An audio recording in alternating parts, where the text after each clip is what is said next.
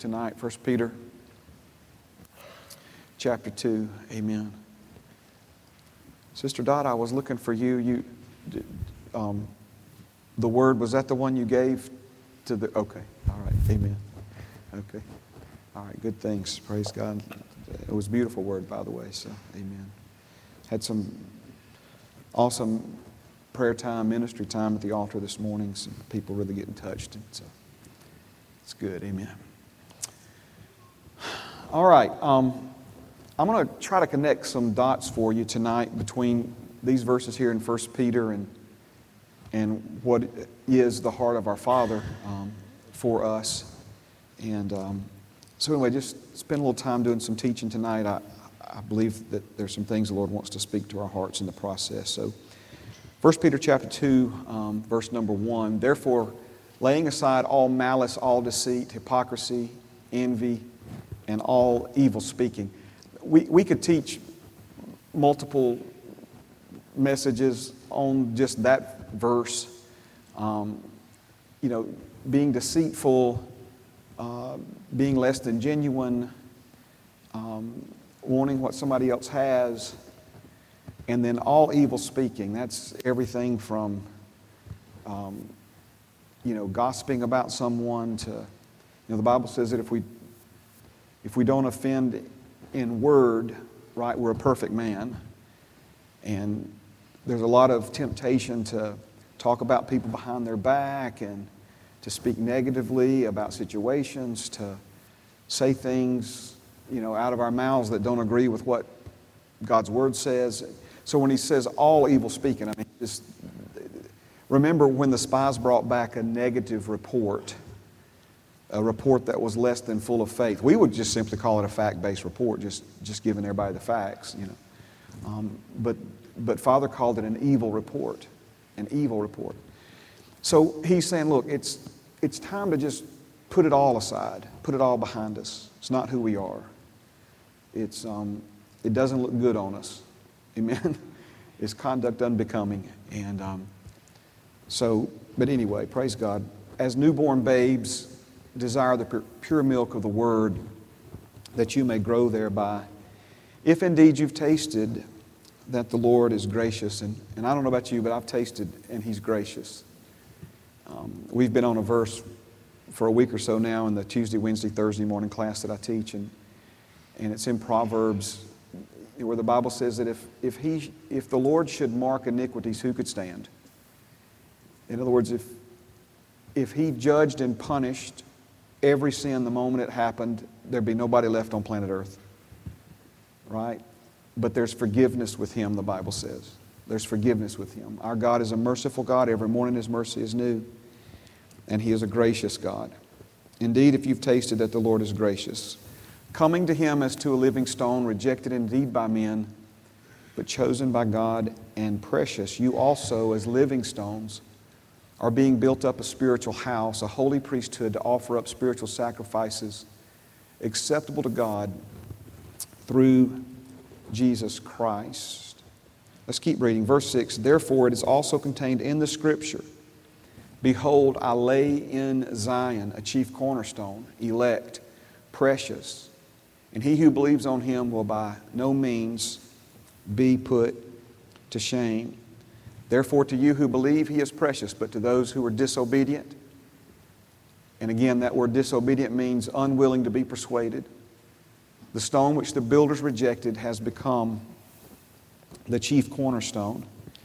We mentioned this last Sunday night, but the Wuest translation says it this way about Him being rejected. After careful examination, they found Him to be that which did not meet their specifications. Wow. One more time. The stone which the builders rejected, after careful consideration, they found Jesus to be Him, to be that which did not meet their specifications. In other words, they gave Him careful examination, but decided that He was not fit to build their lives upon or to build their lives according to. Amen. Sad, isn't it? All right, let's keep reading. Verse 8. and a stone of stumbling and a rock of offense. They stumbled being disobedient to the word to which they were also appointed. But you are a chosen generation, a royal priesthood, a holy nation, His own special people, that you may proclaim the praises of Him who called you out of darkness into His marvelous light. So much changed from the Old Testament to the New Testament. And we see that the Old Testament existed to show us the power of sin. But now the New Testament shows us the power of love, or the power of God's grace. The Old Testament and the law was never given to make us right before God. It was never given so that we could use it to receive our inheritance from God.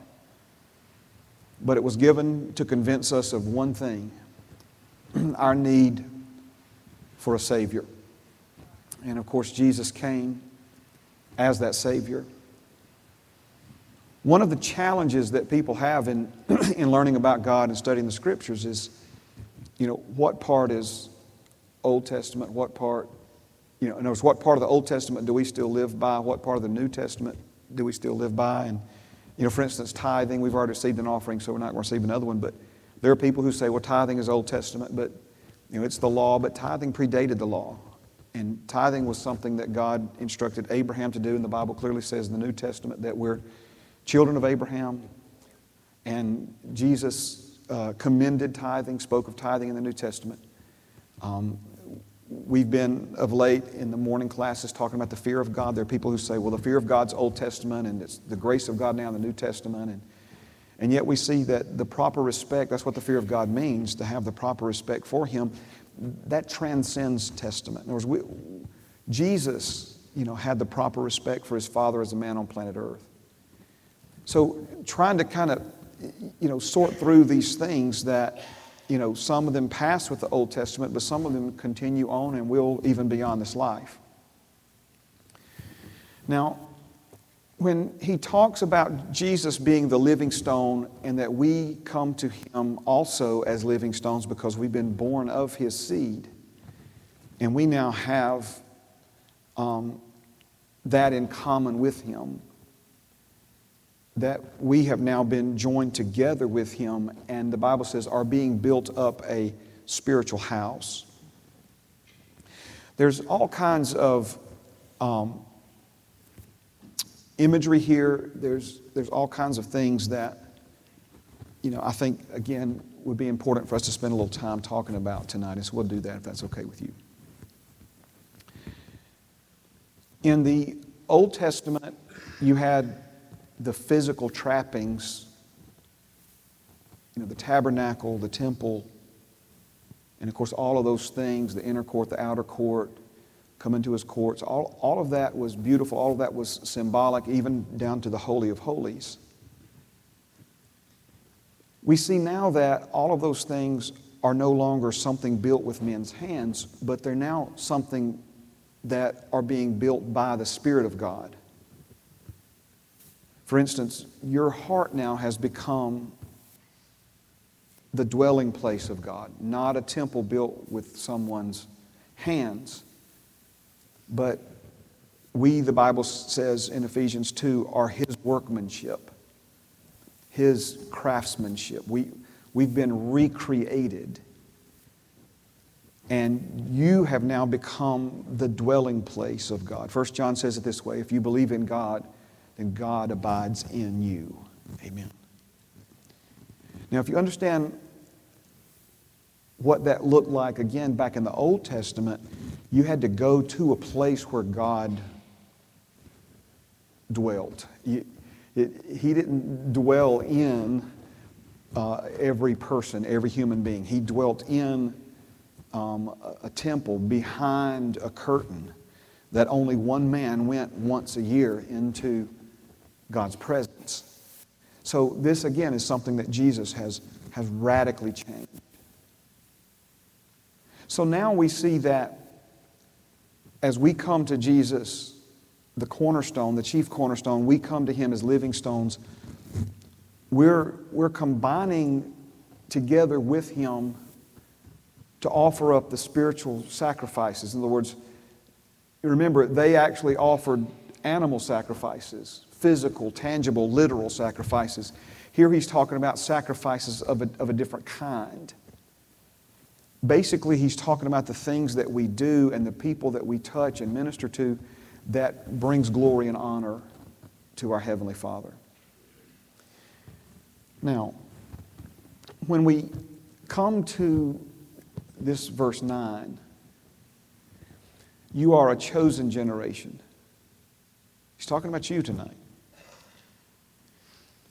We said this morning, we said last week that if you never give Jesus His place in your life, then He can never give you your place in life. And verse 9 is representative of the place that He's trying to give you. In other words, the Bible says if we humble ourselves under Him, He will promote, He will exalt us, He will lift us up and put us in the place that we were intended to occupy in life, in His kingdom, in the authority and the power and the wisdom. And we just go on, right? All of these things that's your place that He has for you. But we'll never find our place until we give Him His place. We can't find it without Him, because our place is not just, hallelujah. The Holy Spirit said it through you away this morning, Sister Dot, when we were ministering down here at the altar. And it's, our place is of Him, is basically how the Holy Spirit was saying that through you. In other words, that's why He's the chief cornerstone and we're living stones. And, He has a peace that we absolutely can't make it without. But you have a peace, amen, that joins along together with Him that helps build this house. How to say this another way? It would be like if part of this wall over here was missing. I mean, I guess we could put a tarp up or something, but in other words, everybody has a place. And if we're not in our place, you can't take somebody else's place. You can't, if I was out of town tonight, get somebody to preach for me. Well, it's not that they would be taking my place. They would be taking their place. And they would be doing what God called them to do. Amen. And, I can't do for you what God put you on this earth to do, no more than you can do for me what He put me on this earth to do. We all have our place. And so it's when we give Him the place in our life that He deserves, He's able to put us in the place that He has for us. Now, verse 9 is representative of who you are in Him. We could say it another way. This is how He sees you. This is who you became the day you became a new creation in Christ Jesus. Notice He didn't say you will be a chosen generation. He didn't say if you keep coming to church and if you graduate, from discipleship class, or if you go to Bible school, and keep playing your spiritual cards right, you'll one day be. No, He says you are. Speaking to people who are born again. But you are, right now, in Christ Jesus, a chosen generation. Remember, you became something the day you were born again. You became something that day that you were not before. The problem that we have in the body of Christ today is that people know more about the person that they were than the person they became. And because we know more about the person we were and we think more like the person we were than the person we became, we still have a tendency to live like that person. But that's not who you are. That's not who you are. You are. I'm talking to a room full of chosen generation, royal priests, and a holy nation. Amen. We are His own special people. You're not like everybody else on planet Earth. You're special. You're exceptional. You're different. Paul said it this way to the Corinthians, you're behaving like mere men. We are not mere men and women anymore. We're born again men and women. We're living stones.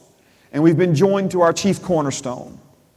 And notice he says, also that we may proclaim the praises of Him who called you out of darkness into His marvelous light. Now see, this kind of goes back to the spiritual sacrifices, and now that we may proclaim the praises of Him. This certainly includes what we've already done in this room tonight when we gather together to sing worship and praise to our Heavenly Father. But this means so much more than that. It's talking about our capacity now, our ability now to represent Him. To represent means to what? Present Him again, represent. Present Him again and again and again wherever we go, wherever we may find ourselves. You can have people get born again and filled with the Spirit, for that matter, and healed on the bread aisle at Walmart now. They don't have to leave and go to some temple or some church somewhere. Because you are a chosen generation. You are a royal priesthood. You are a holy nation. You are His own special people, that you may proclaim the praises of Him who called you out of darkness into His marvelous light. And that proclaiming the praises of Him literally means to represent Him, to do things that reflect Him, to operate in such a way as for people to do what they first did amongst the believers in Antioch when they were first called Christians in Antioch. And that was not a title that they assumed for themselves. They were called Christ-like because they were like Christ to the point that people were saying, these people are acting like Jesus now. They're Christians, they're Christians. Some people actually meant it as a derogatory term. In other words, they meant it in almost like in a mockery way. These people are fanatics. They're acting like that Jesus from Nazareth. Y'all remember him, don't you? Ha, ha, ha, ha, right? So he's talking about you and me now. Amen. Now, in the Old Testament, we see where God brought His people out of slavery in Egypt. This was the nation of Israel. The nation of Israel is divided into 12 tribes. Those 12 tribes were the 12 sons of Jacob, Abraham, Isaac, and Jacob. Jacob had 12 sons. Those 12 sons had 12 families. Those 12 families became the 12 tribes of Israel, making up the nation of Israel. And Father's plan called for the entire nation of Israel to be priests for the other nations of the world. Now, a priest is someone who represents others before God. I like to simplify, the Bible talks about 3 offices: the office of king, the office of prophet, and the office of priest. And we see these were offices that God established, and then He put people in these offices to function in those offices. And what we see, to simplify it, is that a prophet spoke on God's behalf to the people. God would tell the prophet what He would want said or spoken to the people, and then the prophet would begin to proclaim that to the people. The priest reversed that. If the prophet spoke to the people on God's behalf, the priest spoke to God on the people's behalf, representing the people before God. The king, of course, was anointed by God to rule, and his office was an office of speaking as well, but we see that the king was one who simply made decrees, or he would make declarations. He would declare a thing, and God, as God does, would establish what the king decreed or declared.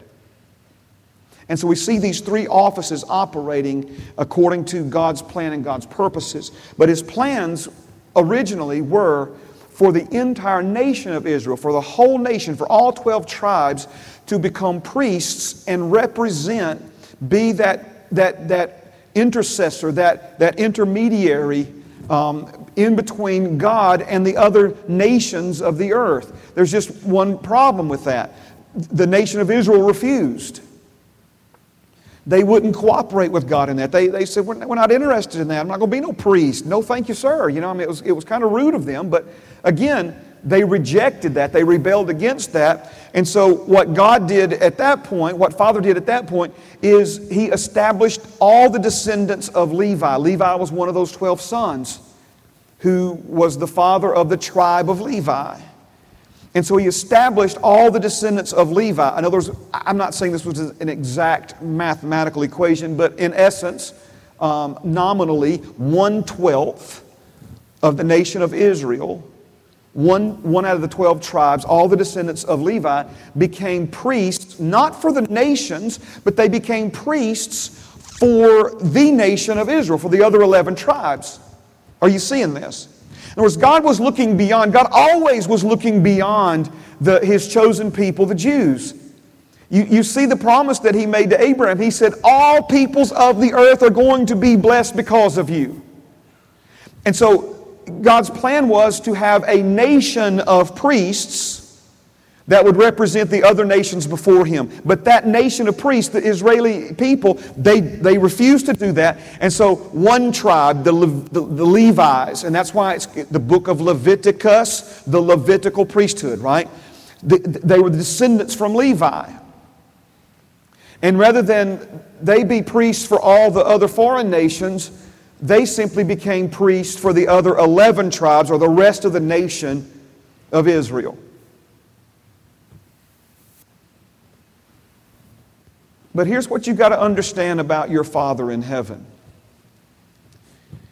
If He ever purposes in His heart to do something or to have something, it doesn't matter how long it takes or how much it costs. He's going to have it. He's going to see it through. So we see in the Old Testament that He had a desire for a nation of priests who would be His priests unto Him, being that go-between, representing the other nations on planet Earth and helping bring those people to Him. My friend, you are tonight the fulfillment of this desire in our Creator Father's heart. You are that chosen generation. You are that royal priesthood. You are that holy nation tonight. That's who you are. You may not see your... Notice here, and there's a lot of teaching that we've done in the past on this king, priest, and prophet. If you look at David in the Old Testament, he was a type of Jesus. As a matter of fact, Jesus Father God allowed Himself to be referred to as the Son of David. Amen. And we see that David was this unique character in the Old Testament. He was unique for a lot of reasons. One is because he had a revelation of the seed of God, the love of God, long before anybody ever understood anything about God is love. King David understood that.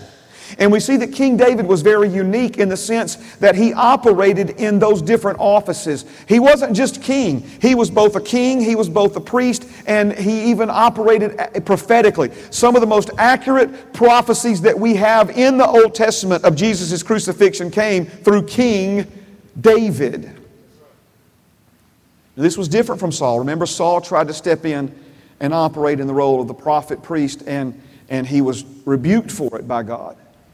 But not David. Again, because David was a type and shadow of our Messiah, of Jesus. And we see that when Jesus came, Jesus is the fulfillment. Jesus is the embodiment. Jesus, our chief cornerstone, is our king, our priest, and our prophet. And we've been born of His seed. This is why you're not just a king and a priest unto our God, but you are a royal priesthood, a holy nation, His own special people. You are special to your Heavenly Father. You say, but Pastor Mark, I've made mistakes this week. You are special to your Heavenly Father. But Pastor Mark, I'm still growing and there's so much I don't understand, and the more I learn, the more I realize how much I don't know. You are His own special people. He has a purpose for us. He has a purpose for you. He wants to use you, amen, to bridge the gap between Him and other people on planet Earth. And He didn't just pay silver and gold for you. Peter, through the Holy Spirit, said we were redeemed. In 1 Peter, he said in 1, he said not with things like silver and gold, but with the precious blood of Jesus. It cost Him dearly to put us in this position. And notice the connection between His love for you and His love for other people on planet Earth. His desires for you and how His desires for you include His desires for other people that you have the capacity to reach for Him. What He does in you, He wants to do through you. What He's done for you, He wants to use you to do for someone else. Because our Heavenly Father is others-minded. He's not selfish, self-centered, self-focused, self-absorbed. He's others-minded. He's always looking to others. He's always wanting something good for somebody else. Amen. And so He created you and me in such a way as to our greatest satisfaction and fulfillment in life is when we actually represent Him to other people. It's like Matthew talking about to bust this morning, the joy. Again, it's because he has we have a perspective that he doesn't have. We're all standing here looking at him. You got to remember, he's up here looking at us. And sometimes what Paul and Vanessa and Matthew and John Mark and Bethany, sometimes what they see, they just have to not pay attention to, right? Because they're trying really, really hard to lead people into worship, and people are trying really, really hard to mean mug them. You know what I'm saying? It's like, another song? Are you kidding me? So when he says, I'm about to bust, that tells me that a whole lot of folks were worshiping this morning. A whole lot of people were connecting with the love of our Father. Are you seeing this? Some of you know he goes to the Bessemer City Jail and does a service every Sunday morning. And he told me years ago, he said, it's like therapy for me. In other words, he has a very stressful job. He says, just relieves my stress to go in there with those men and now the women in the jail at different times, not together, and see the love of God touch them. And the first time I went, I'm not throwing him under the bus or anything. First time we went, though, I don't know. I guess I wasn't aware enough for it to intimidate me or scare me. But he didn't like it first time, and that big old steel door slammed behind us. Matt was like, I'm like, maybe he was big brother. I don't know. Watching out for me. I don't understand. But now it's like therapy for him. Why? Because again, he's a royal priest, the chosen generation. He's a holy nation, God's own special son. He sends him into these places to proclaim His praises. Amen. Absolutely. Open him back up. Amen. Open him back up. Praise God. Now, I got a few minutes. Let's try to do one last piece of this. It doesn't just say a royal priesthood, a holy nation, but it says a chosen generation. A chosen generation. You say, well, since this was written a couple of thousand generations ago, he must have been talking to somebody who lived a long time ago. Wrong. Amen. That would be inaccurate understanding of this. When this was originally written by Peter to the church, nearly 2,000 years ago now, he wasn't just saying to that generation that they are a chosen generation. They were, but the generation that came after them also was. And the one that came after them, and the one that came after them, and the one that came after them, all the way up to you and me tonight. We are a chosen generation. You say, well, how can one generation be chosen and then the next generation? Well, again, there's some Old Testament ties here that we need to understand. When Isaiah, and by the way, a lot of our key verses of late, and we'll get back to Isaiah 8 and 28 probably next week. But if you remember, Isaiah was the one who prophesied of all that Jesus would endure, and that His stripes would bring healing to our physical bodies, and that He would be despised and rejected, and that people would assume that He was being smitten and punished by God. And you have to, again, put yourself in Isaiah's position when he's writing this, and I'm sure he's probably, if he's anything like me, I have a hard time turning off the internal editor when I'm writing, and so I'll write a paragraph and then read it 17 times and, does that sound right? Is that going to make sense to folks? Does this make sense to me just because I know what I'm thinking?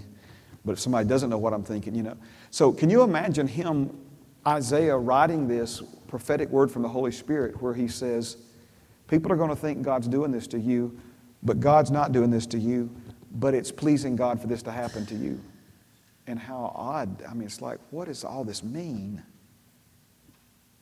Well, of course, we know that it was pleasing God because he was being smitten not by God, but for you and me to pay our penalty. The wrath and the judgment that belonged to us, Jesus took that bitter cup and drank it for us. I'm probably way oversimplifying this, but we were about to be hung. We were about to be executed, and Jesus said, no, let them go free and you hang me instead. He did that for us, right? And this pleased our Father because, again, of His love for us and Jesus' willingness to be obedient to the plan that He agreed to before Adam and Eve were ever created. Now, as the prophecy from Isaiah unfolds, and again, there's weeks worth of sermons there, he finishes it up with this statement. He says, and who will declare his generation? Who will declare his generation? And all the other things, when I say make sense, obviously about him being beaten and smitten and bruised and despised and rejected and all these other things. But a lot of times I think we just read over that part, who will declare his generation, without really understanding their culture or what Isaiah was saying. And so here it is. When Isaiah said, who will declare his generation, he was saying this. And to make matters worse, all of this is going to happen to this man in the future that will come in the future. All of this is going to happen to him, and he's going to be horrifically murdered in this way before he had the chance to give birth to a son to carry on his name, to carry on his mission. Who will declare his generation? In other words, there's no one to take up his purpose, to take up the very cause for which he would die and continue on with it. Are you seeing this? So he's like, who will declare his generation? So we hear that. That doesn't mean anything to us. And obviously, here in America, having children and somebody to carry on the family name, that sort of thing, that's important to us. I'm not saying that it's not.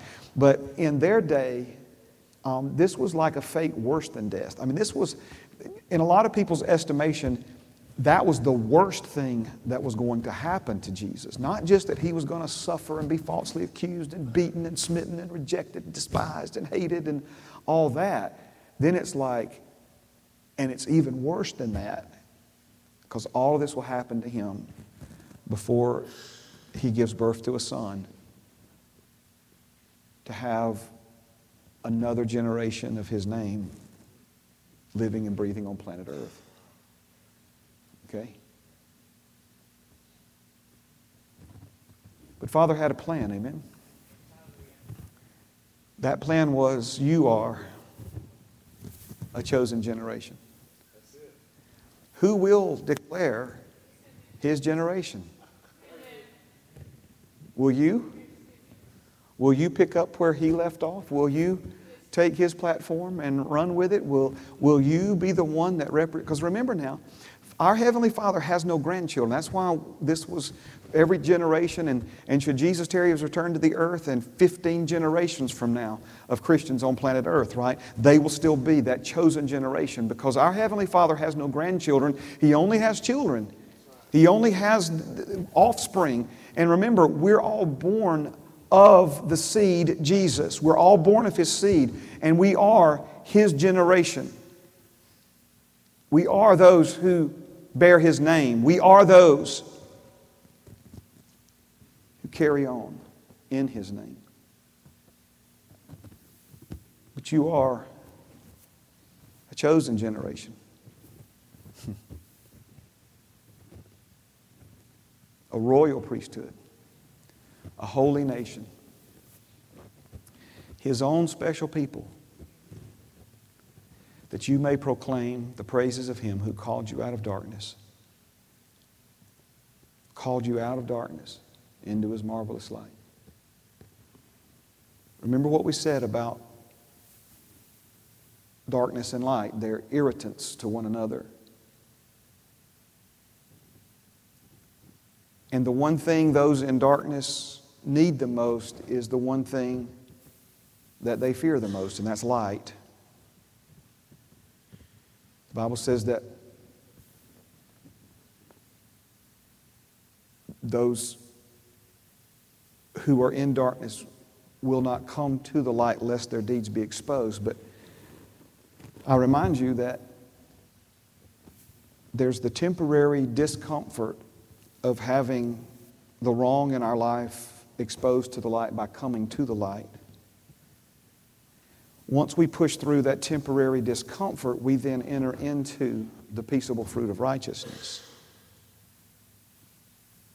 The other side of that coin, the other choice we have, is to run from the light and experience the temporary relief from the discomfort light brings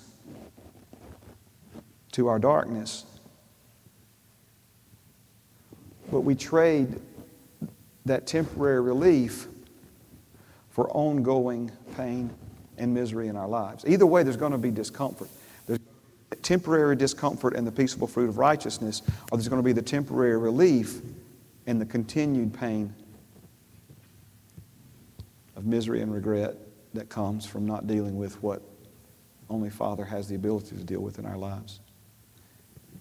So He called you out of darkness into His marvelous light. Amen. Amen. Are you seeing this? So again, we're coming to Him as a living stone. And you also are living stones. And Jesus is our chief cornerstone. He is the determining factor of our place and our placement. Amen. Your place in this life is a place in His kingdom, is a place in Him, and it's glorious. People say something to this effect. I've heard it.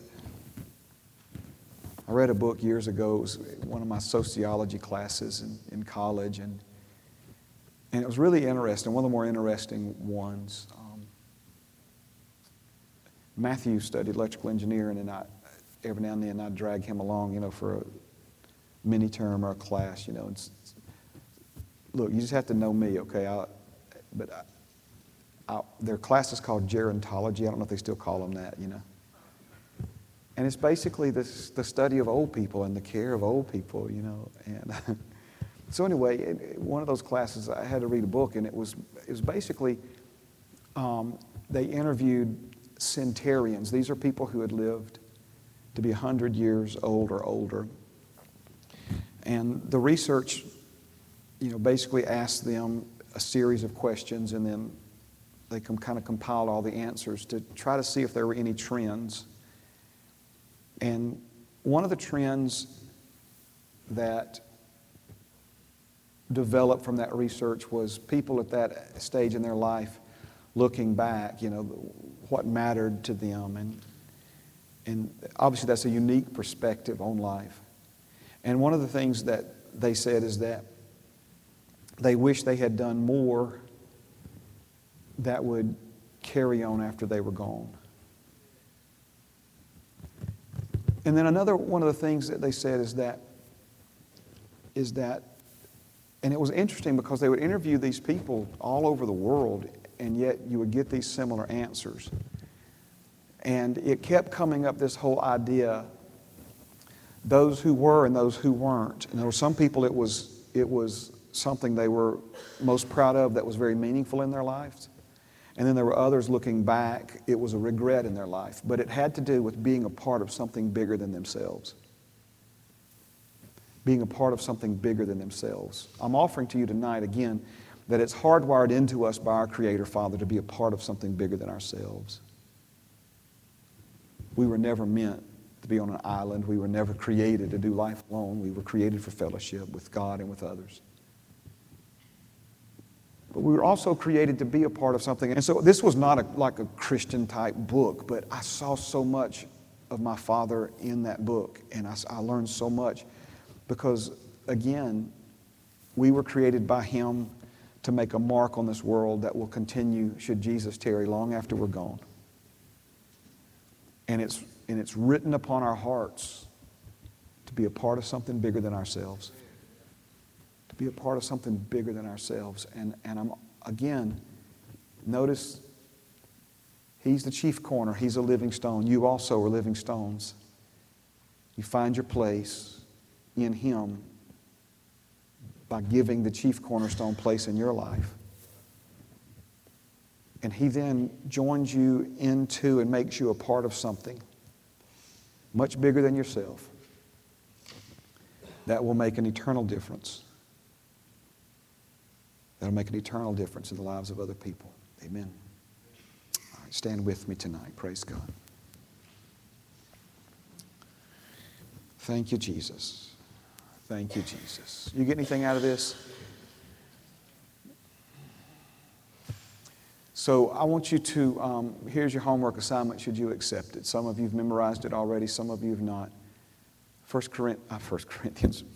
Peter chapter 2, verse 9. 1 Peter chapter 2, verse 9. When I say memorize it, I'm not like, stand up straight and King James it. I'm talking about internalize it. You got to memorize it to internalize it. There's a lot of people who can quote a lot of Scripture, but they haven't internalized any of it. What do I mean by internalizing it? I want that passage to become a part of your personality.